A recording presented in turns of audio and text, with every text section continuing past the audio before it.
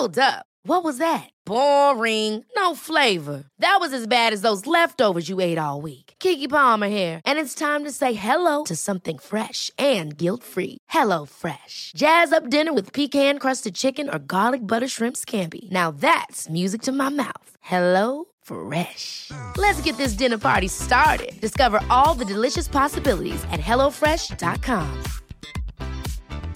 Hey, it's Ryan Reynolds, and I'm here with Keith, co-star of my upcoming film, If, only in theaters May 17th. Do you want to tell people the big news? All right, I'll do it. Sign up now and you'll get unlimited for $15 a month and 6 months of Paramount Plus Essential Plan on us. MintMobile.com/switch. Upfront payment of $45 equivalent to $15 per month. Unlimited over 40 gigabytes per month. Face lower speeds. Videos at 480p. Active Mint customers by 531.24 get 6 months of Paramount Plus Essential Plan. Auto renews after 6 months. Offer ends May 31st, 2024. Separate Paramount Plus registration required. Terms and conditions apply if rated PG. Quality sleep is essential. That's why the Sleep Number Smart Bed is designed for your ever-evolving sleep needs. Need a bed that's firmer or softer on either side? Helps you sleep at a comfortable temperature? Sleep Number Smart Beds let you individualize your comfort, so you sleep better together. J.D. Power ranks Sleep Number number 1 in customer satisfaction with mattresses purchased in-store. And now, save 50% on the Sleep Number Limited Edition Smart Bed for a limited time. For J.D. Power 2023 award information, visit jdpower.com/awards. Only at a Sleep Number store or sleepnumber.com.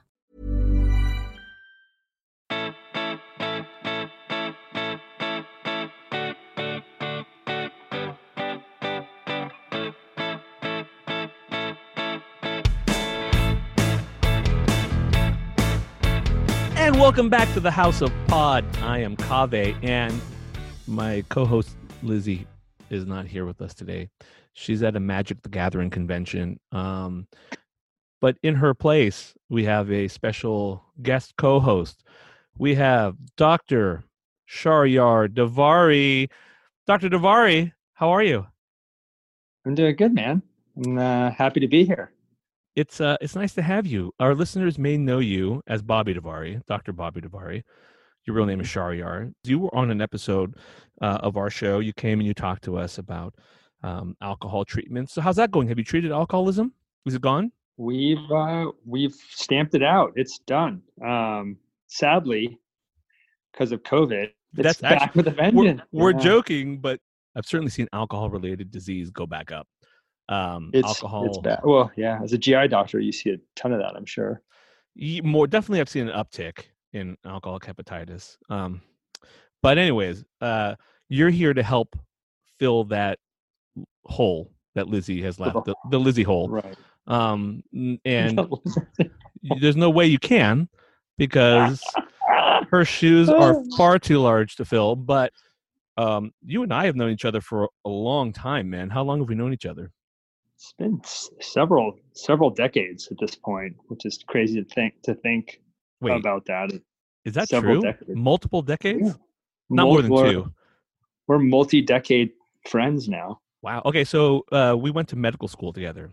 Bobby and I went to medical school together, and it doesn't take a lot to be considered like the funny guys in medical school or the cool guys in medical school. It doesn't. It's a low bar. Very low bar. True. But Bobby and I were, I think, at least we consider ourselves. I don't know if any of our friends from medical school actually listen to the show and they'll weigh in, but we certainly were the ones that were like responsible for hosting the. Remember, there was like a talent show every year where people would come up and do funny skits, and we hosted it. What was it called? I think it was called Mirth Control. Mirth Control. Yeah, and so we would host this show where we would like do skits, or we would have like medical students would do skits. That was pretty fun, right? It was. Yeah, I think it was fun for the people in the class, but I'm sure it would never make it on television. Nerds making jokes, you know. Oh my God, we thought we were hilarious. We thought we were fun. Yeah, and you would get laughs from medical students, but then like, you know, you're right. In any real setting, it would have been crickets. Right. Yeah, absolute crickets. No, I mean, I was only funny to cover up being not so smart. You actually were just funny, you know, like naturally. I had to make jokes just so I wouldn't be discovered, you know, as a fraud. Yeah, that I that's felt like, I think we all kind of felt that way, of but course. you Yeah, know, everyone has imposter syndrome in medical school. man, it was a tough, I don't know. I thought it was tough. I think med school was challenging, I think it's challenging for everybody, but Did you think med school was hard? I think it was easy for you. You were always having such a good time. I was actually studying. I was a crying on the inside clown. Speaking of crying on the inside, man, we are gonna today. I'm glad you're here because it's a bit of a heavy topic. I'm glad to have someone help cover it. So the doctor we're gonna have on, she's Claire Resba, Dr. Claire Resba. She's an anesthesiologist in Richmond, Virginia, and what she's done is on Twitter, she's basically dedicated a whole page chronicling every death that's happened from a healthcare worker due to COVID. Every healthcare professional, every healthcare worker that's happened in the United States. And the numbers are high. They're staggeringly high, much higher than I thought from looking through her list. And what's really great about what she's doing is she's not only giving a voice to these people who have passed and bringing attention to them, she's trying to show bits of their humanity. Like she'll try and drop a quote about them that they said or something funny they did, something about them that's really interesting. She tries to bring out the humanity in these people via these little anecdotes. So anyways, I'm glad you're here to do that because, man, it is a rough time right now to be anyone, but being a doctor, it's a rough time.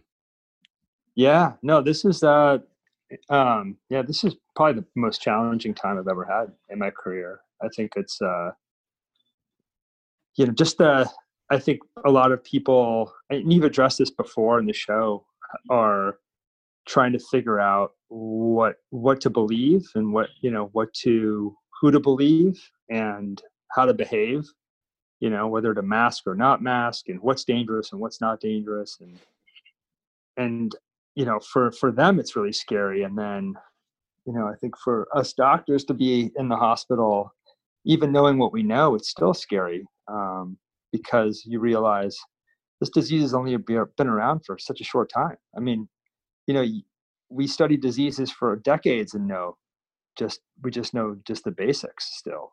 There's still so much more to be known. And it's funny because people are so frustrated, right? And they're so scared because the data changes, right? They're like, well, the scientists said this. And then 2 weeks later, they're like, oh, no, that thing we said 2 weeks ago, it's not true anymore. Right, it's something different now. And that really freaks people out. So it's a crazy time, I think. And try to keep up with all that it's challenging. I text my friend, he's an ER physician, and he's working in a hospital in California that's been hit pretty hard. And I'm gonna read you the text exchange. Oh, I want to hear this. So I write him this text saying, "How you holding up, buddy?" And this is his response: "Fatigue stage. Sick of going to work wrapped up in hazmat gear, watching a 37-year-old being placed on high flow oxygen and proned." That means put on his belly for our listeners who don't know, because that helps with the breathing in COVID patients. With O2 sats in the 50s, that's much lower if you don't know than it should be. 27-year-olds with otherwise healthy, admitted for hypoxia, requiring oxygen, spending extra time showering at work after a shift, having no child care because our nanny won't wear a mask, having to see high school friends post stupid shit on Facebook, watching HBO Axios Trump interview, and it's like watching Spinal Tap, but it's our fucking president. Other than that, doing fine. How about you? Wow. My response was, did you see the game? No, I'm just kidding. Just kidding. That wasn't my response. But this is like the level of fatigue, man. This is intense. What our healthcare workers, what our frontline providers are doing. And he works in a good system, and and I think he feels pretty supported. And man, it is tiring. And we're not even at the end of this thing. We're at the beginning. We're in the mid to beginning. Yeah. I mean, I just was thinking the other day about the vaccine. There's a lot of these reports that the vaccine could, be available in early January, early 2021. And then, I'm thinking, I suppose, but there are going to be those people that don't get it. they refuse to take it, Yeah. and we have to deal with that. So it's, even if there is a vaccine, we're still going to be dealing with this stuff for the foreseeable future. So that, Oh man. By the time boy, this is a real uplifting podcast we have going on. I'm so happy you had me on for this one. This is, yeah, no, I needed you on for the super depressing ones. you needed that. Yeah. You needed I me can around blame for it this on you. I don't know. It's always depressing when Bobby comes on. Yeah. It is depressing, but I mean, if we don't laugh about it, if we aren't able to laugh about it, then I don't know. We're done. That's our best coping mechanism. I don't know what else we can do. Yeah. And then to bring it full circle, that's kind of how we survived medical school, was to goof off a lot and joke around and try to make fun of each other and ourselves. And, that's really, I think, is so important to take time out to have a laugh and goof off a little bit. Yeah. Totally. It's tough. And at the same time, you could still honor the seriousness of what's going on. I mean, that's obviously what we're doing here, but you gotta, there's some crazy things out there, like injecting bleach don't do that, by the way. But, these notions that you can shine light into the veins and that's going to cure COVID. I mean, these are funny things to say out loud that very important people say. And how can you not laugh? That's They're just crazy. funny things to say out loud. They're funny things to think in your head, which is where they They should have are. stayed. They are. But they didn't. That's where They came out exactly. of a mouth of a person who has power. Yeah. That's why we're all screwed. Anyways, okay. So everyone stay tuned. This is an important person to talk to. I really am excited for you guys to hear this, because I think this Dr. Resba, her voice needs to be amplified. What she's doing is really important. And if you have any questions, make sure you let us know at hopquestions@gmail.com. Find us at Twitter. Follow us there at The House of Pod. If you haven't already, tell your friends about the show. It's all word of mouth at this point. We're not taking any corporate sponsorship money yet. Anyways, stay tuned. We have a great show coming up.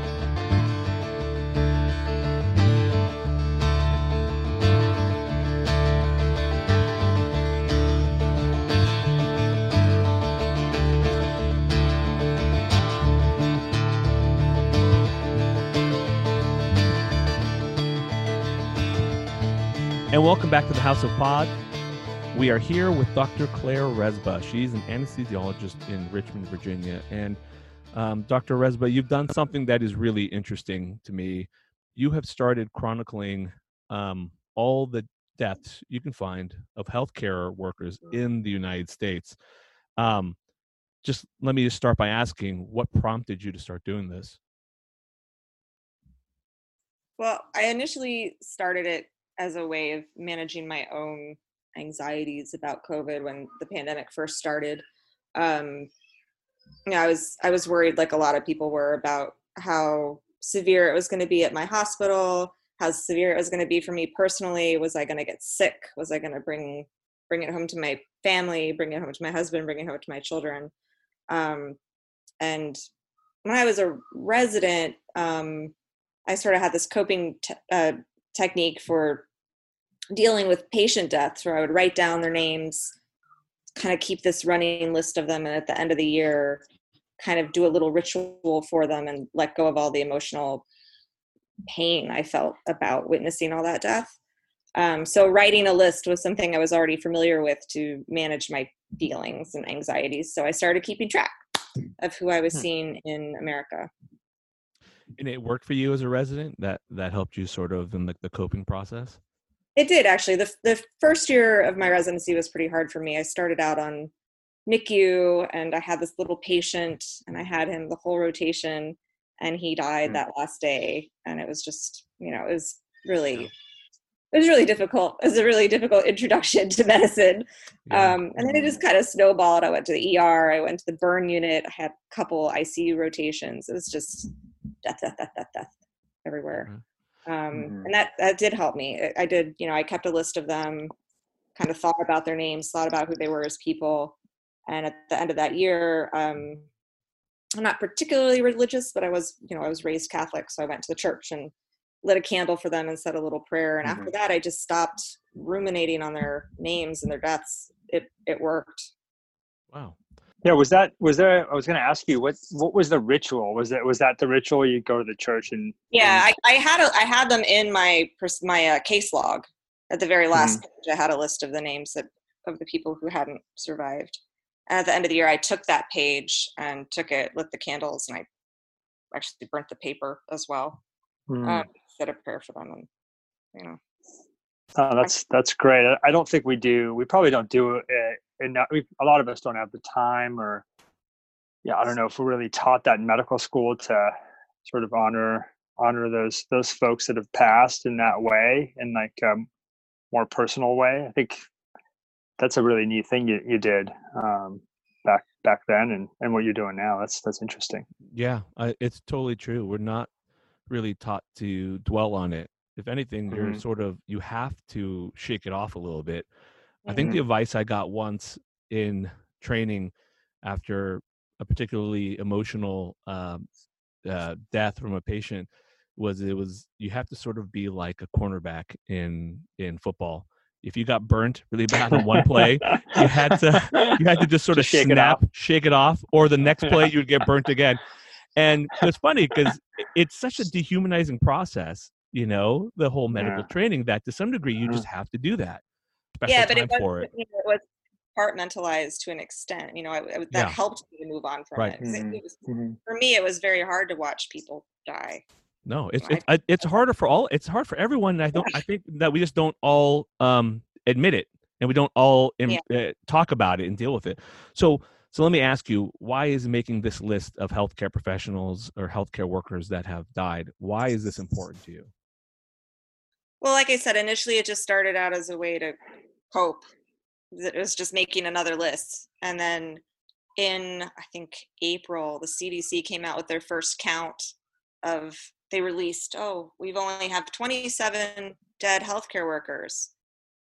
And I saw doctors on social media saying, "Oh, yay, we only have 27 dead healthcare workers." And by that point, I already had somewhere between 150 and 200 names. And that was really enraging for me to see how different the counts were. And I am one little person with Google and a cell phone. I don't have death records. I don't have hospital access. Right. And I had, what is that, 5 times more than what they have? Yeah. And their numbers now are about 600. Where are your numbers? Somebody did a count for me recently, and they have me up to about 950, but I have, I think, another 50 that I haven't tweeted out yet. So I'm at about 1,000. So somewhere between 950 and 1,000. It's going to sound kind of odd, but what are your search parameters? Do you go to Google and just kind of search death, healthcare? So I start with pretty basic search terms, like really basic, like nurse dies COVID. The active form of the word seems to get more hits, like dies instead of died, or tech dies COVID. And I'll get a fair amount of the bigger media stories that way. But it certainly doesn't cover everybody, because most people are not covered at all. So then I look through obituaries as well on Legacy. And if I find like a young CNA who died, like somebody who's say 42 or something, well, that's not, that's not normal. So I'll then I'll take that name, and it doesn't specify what they died from. I'll take that name and then go to social media and see if I can find their profile. And a lot of these are public, or there'll be a tribute from a coworker on Facebook. So I'll find them that way and confirm how they passed away that way. I also go to GoFundMe's and look for deaths from GoFundMe. But because GoFundMe's, can be a little sketchy, I've certainly found some ones that aren't real. I always make sure those are cross-referenced with an obituary or some other sort of confirmation. Boy, that's a lot of searching in some really deep and dark places on the internet. It's a lot. There's some really sad stuff. There's really sad stuff out there. Wow. And then I don't stop once I find, this is not maybe the best thing for my mental health. I don't stop when I find the one name. I want to read everything I can about them that's available publicly, so I can write what I think is important about their life, to kind of humanize them a little bit. Well, I know this is not a you're not doing this as part of a study, and you're not doing this in like as part of a research paper or anything like that, but just from what you're seeing, are you seeing certain trends? Are you seeing certain types of healthcare workers that are more exposed or at higher risk? Are you seeing Yeah, absolutely. certain mechanisms that seem to be putting people at risk? There is a disproportionate number of workers in psychiatric settings, like way more psychiatrists than you would expect. A lot of inpatient psych nurses, ancillary staff. I think that's because, in the beginning they didn't want those folks wearing masks because it might, alarm the patients. And also it's probably pretty hard to keep those patients have them socially distance as well. So there's a disproportionate number of people that work in psychiatric facilities, and also like home disabled adults, like long-term care homes, not just nursing homes, but specifically for disabled adults. Wow, that is surprising. I wouldn't have thought that. Yeah. There's a really large amount of immigrant healthcare workers that are passing away, like a lot, from all over the world, or originated from all over the world. It certainly sounds like part of what you're doing is for your own processing, but it feels like there's more to it. Like, and tell me if I'm wrong, but I feel like you're trying to give voice to these people who you feel like were sort of bypassed in Yeah, or the absolutely. CDC. Yeah, absolutely. At this point now, I feel like it's an obligation to find these folks. Especially have this soft spot for, like the housekeepers and the dietary services and the folks that are working in nursing homes that are not getting any recognition at all. And they are very difficult to find. So if anybody listening knows anybody that hasn't been honored, I'm happy to do it for them. You're great. Those are the people who keep the hospitals and the nursing homes running. I mean, they're Yeah, part of our world. They're low paid. These are people that are making $12, $15 an hour, and they're risking their lives, like, doctors and ICU nurses are. Yeah, and a lot of these people are delaying care. So I'll just say from my experience, they may have symptoms or they have diseases that they have been delaying care for because of COVID. We've had our clinics limited now for face-to-face visits, and a lot of people don't have good internet connection or good phone service where they are, so they're now at higher risk for dying from COVID. So yeah, they're doubly at risk because of their health conditions. Do you find from what you've seen that, or you get a sense that it's mostly through work, or are you getting a sense that's also just as equally from people in home situations? And I know it's hard for you to gather all this from what limited internet stuff you can find, but have you gotten any sense of it? I think it's pretty hard to determine that, but I also think that the hospitals and some of these corporations are counting on that. Right. I think a lot more of them are hospital acquired than we want to admit. Even if it's not from direct patient care, you're exposed to your colleagues who are maybe exposed through direct patient care and don't realize it. Right. I know when hospitals instituted mask policies that their employee infection rates went down, even though they had previously said they were all community spread. The community is the hospital. The community is the nursing home. That's where you're getting infected. Even if you're infected on the bus going to your job, I don't really see how that matters. You weren't sheltering in place. You were going to your healthcare job. Right. When will you stop? I would love to stop. It's a lot of work, and it's sad work, and I would love to stop tomorrow or tonight, but they're still dying, and there are a lot of people still dying, and I don't feel like I really can yet. Yes, it kind of reminds me of the AIDS quilts. Do you guys remember that during the AIDS epidemic? Yeah. They were doing this is like a modern day sort of internet version of that to a degree. I think I remember when they were doing the AIDS quilt and they brought it out, it was kind of like just another way to recognize all the loss and the human toll. And, it's one of those things that I think, especially for the folks that think it's maybe not a big deal and, think that maybe we're overblowing it.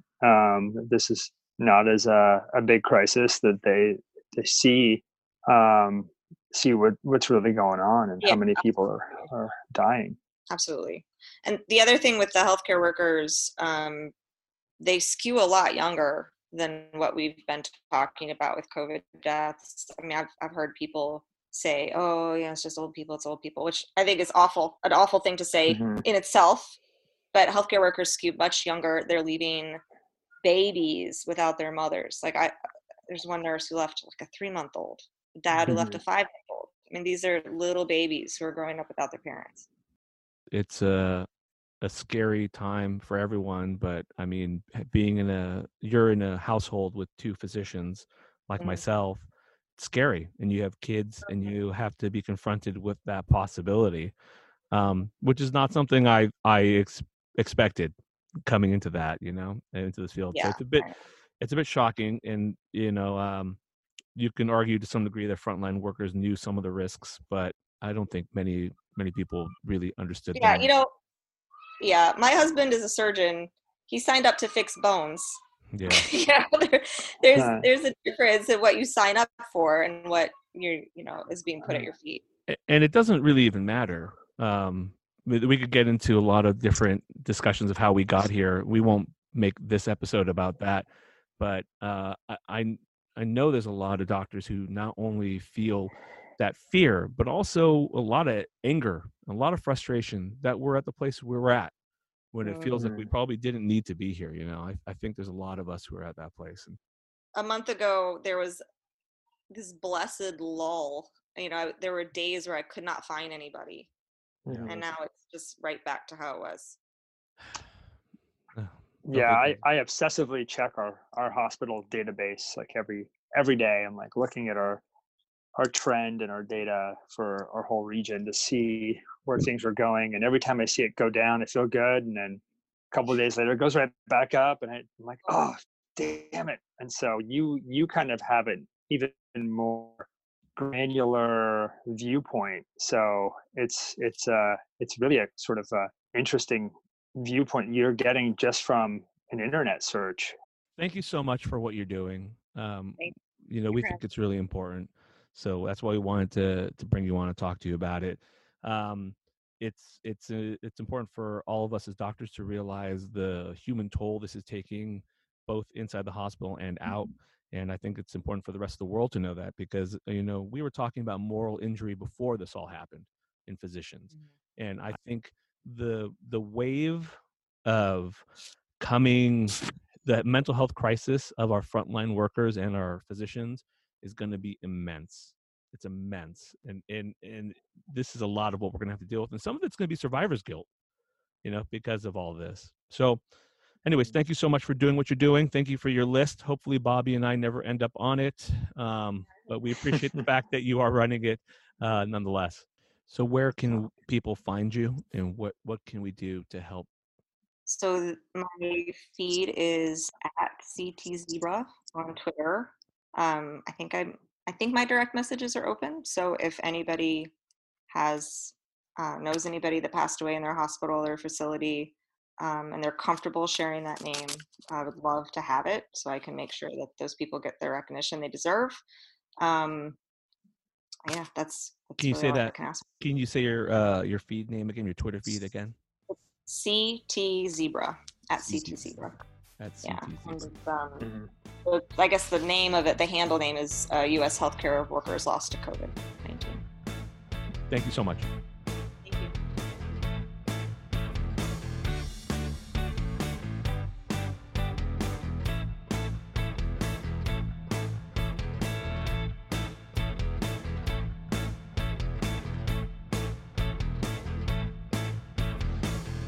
Laughs and giggles and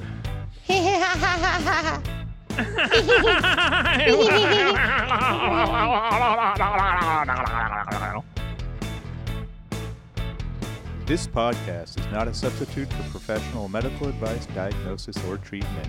Please consult a physician or other qualified healthcare provider for your specific healthcare needs or concerns. The opinions expressed on this podcast do not represent the opinions of our employees. Details in the podcast have been changed so that patient identification is not possible. And I'm alive and I wanna stay. For the first time I'm on my way. And I'm ready for the world. I'm ready for the girl. I'm ready to save. And I'm alive and I wanna stay. For the first time I'm on my way. And I'm ready for the world. I'm ready to burn this fire within. Let's begin.